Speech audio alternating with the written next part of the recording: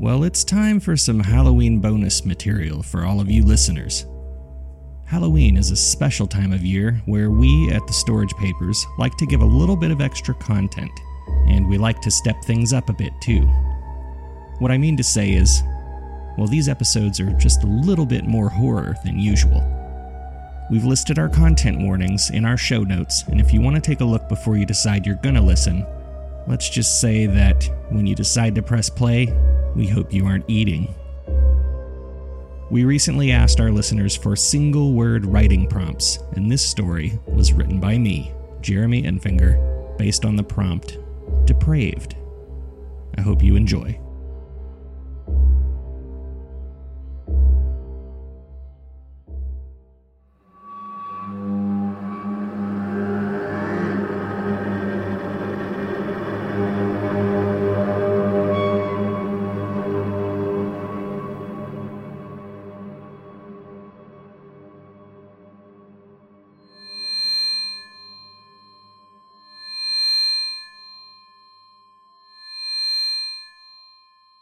My ears rang and my vision was blurry as I opened up my eyes, not entirely sure where I was or what happened to me.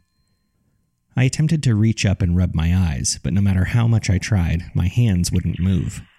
It was like they were asleep, but without the needly, tingly sensation. The same thing happened when I tried to lift my head and look around the room. I didn't have control over my neck muscles to be able to lift my head.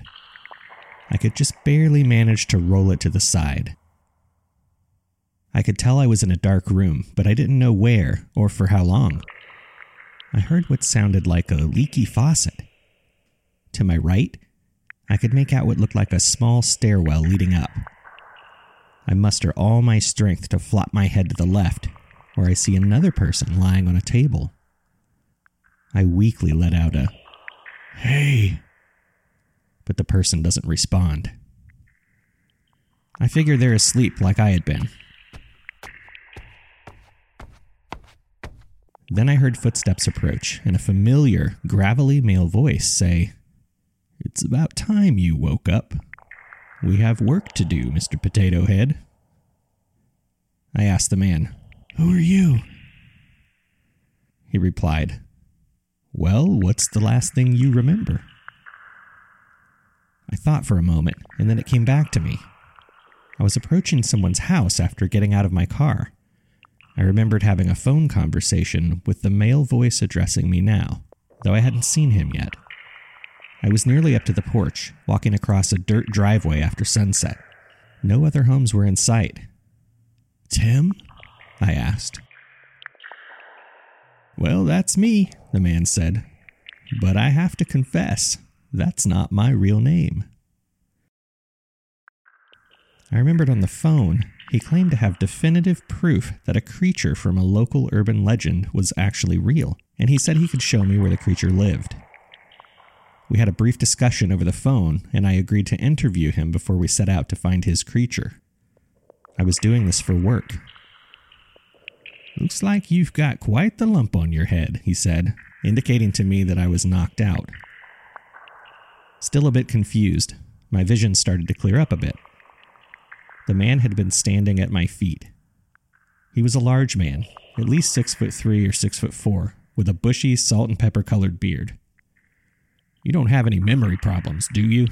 he said. "What's the date today? Who's the President of the United States?" He almost chuckled, but I was put off by the casual nature of his inquiries. I didn't bother answering his questions. I was more concerned with why I couldn't move. "What happened?" I asked. He said, "I just gave you some medicine to help you relax." I looked to my left to see if the person next to me was awake.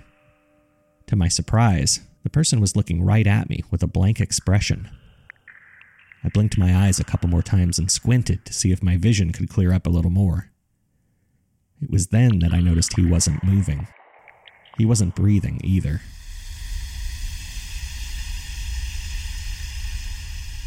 His skin was blue and his eyes were bloodshot as they looked right through me. I began to panic and noticed the man's legs were gone, just bloody stumps nearly up to the hips. The leaky faucet was no faucet at all. It was blood that was still draining from this man's body. I managed to let out a, "What the fuck?" The man said, "Now you're catching up, aren't you?"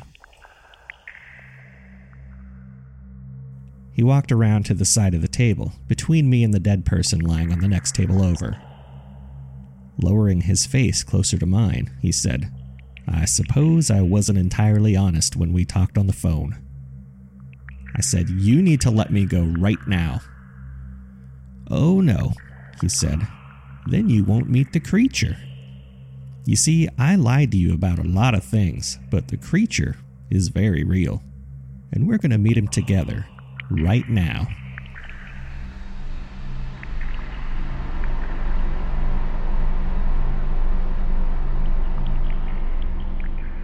By that time, I was starting to regain some control of my neck, but nothing below it. I lifted my head and was able to see that I was shirtless, but I still had my pants on, and I was restrained, tied to the table. I said, "Just let me go." Ignoring my plea, he began to explain. "You know, my mother was the first person to see the creature back when I was a child. I remember it like it was yesterday, because I got my first glimpse of the creature right after she conjured it. It's funny how urban legends begin, you know? I mean, I never told anyone about it, but someone must have seen it at some point to start the rumor mill. Anyways, every time I saw it back then, it looked so lonely, so I tried to be its friend. It only came out at night, so I often stayed up too late and I would fall asleep in school during the day." I said, "Why are you telling me all of this?" He continued to ignore me, saying, "Mama was always disappointed in me when I got called to the principal's office, and she had to leave work and come out and get me. One night, she asked me to come inside, but I wasn't done playing with the creature just yet. When we had an argument, and she raised her hand up to slap me, creature got upset. That's when it ate her. Gobbled her up in about 5 minutes. Ha! You should have seen it." He walked to the head of the table, leaned down, and lifted that end of it.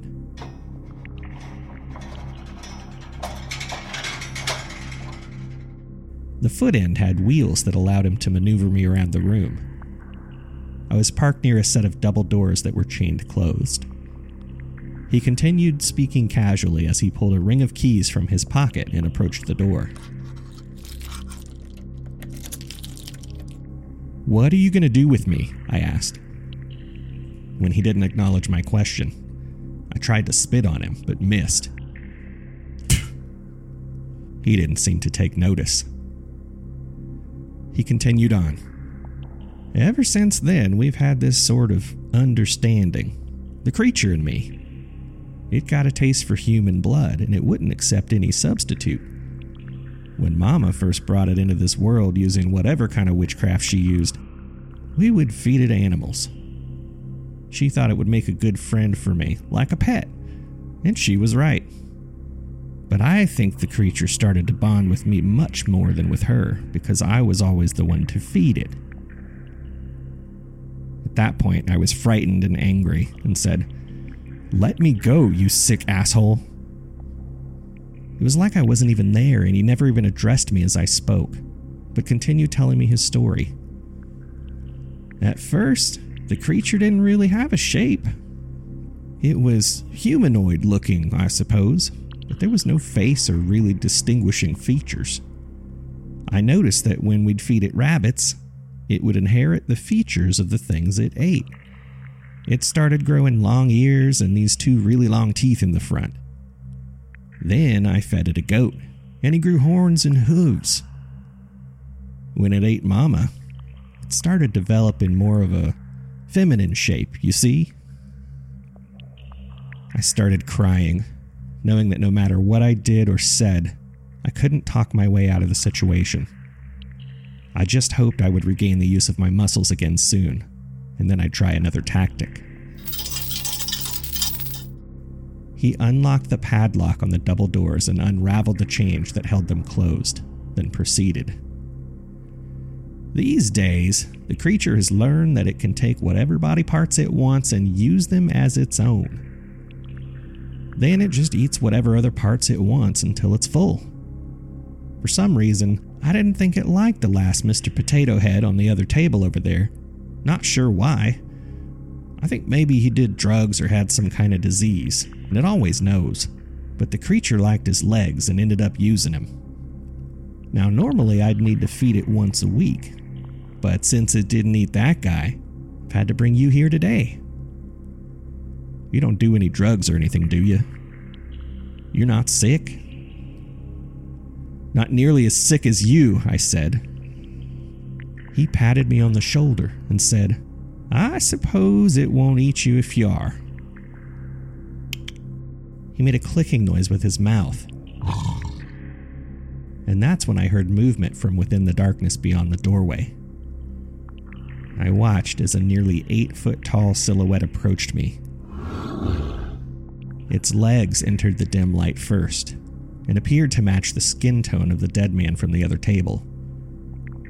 As it came closer, its abdomen looked like a deer's. Its hands looked human, but there was green polish on the fingernails, which extended about an inch beyond the fingertips. It bent over to examine me and sniffed. I could see 2 black horns that appeared like goat horns, confirming that part of the man's story. The face looked canid, with a mouthful of sharp meat-eater's teeth, and its hot breath was putrid. But one thing was very obviously missing. There were no eyes. What do you think about this one? The man said. The creature straightened up and gave a guttural grunt indicating approval. Then the man said, Go ahead. My pulse started racing. The creature's hand turned palm down a few inches over my face, and the fingers splayed out as it paused there for a moment. Then, agonizing pain as the long fingernails sliced through my upper and lower eyelids and pried behind my eyeballs like shovels gaining leverage. My screams didn't matter.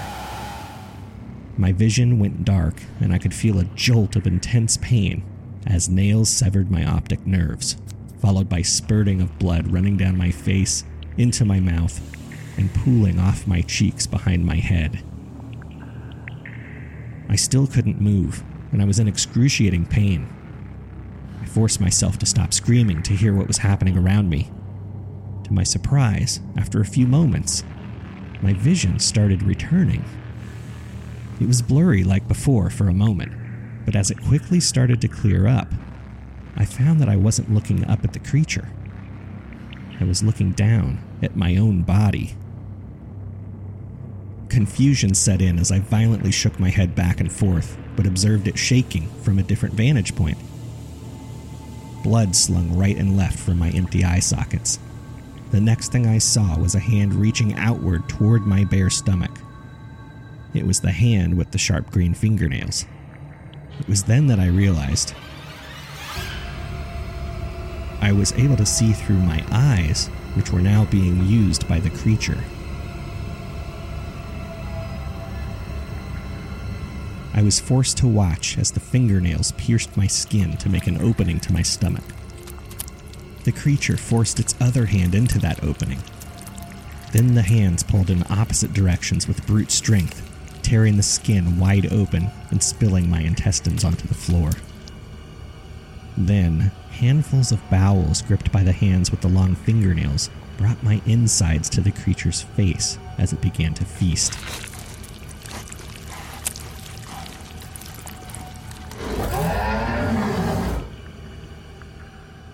I recall a moment, so briefly before I blacked out, where I felt no pain. I was captivated with shock and awe as I watched my body being devoured in such a carnal way from the perspective of a predator. Yet I could feel everything as I was watching it unfold before my eyes, before the creature's new eyes.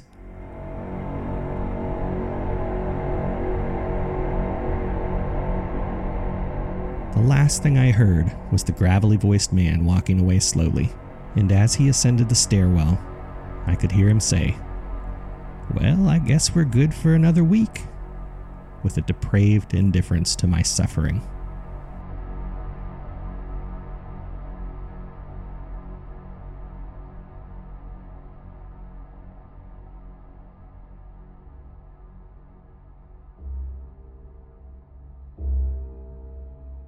I hope you've enjoyed this bonus Halloween episode. Tomorrow, we'll be releasing our regularly scheduled plot-based episode of The Storage Papers, but we're definitely not finished with the bonus material.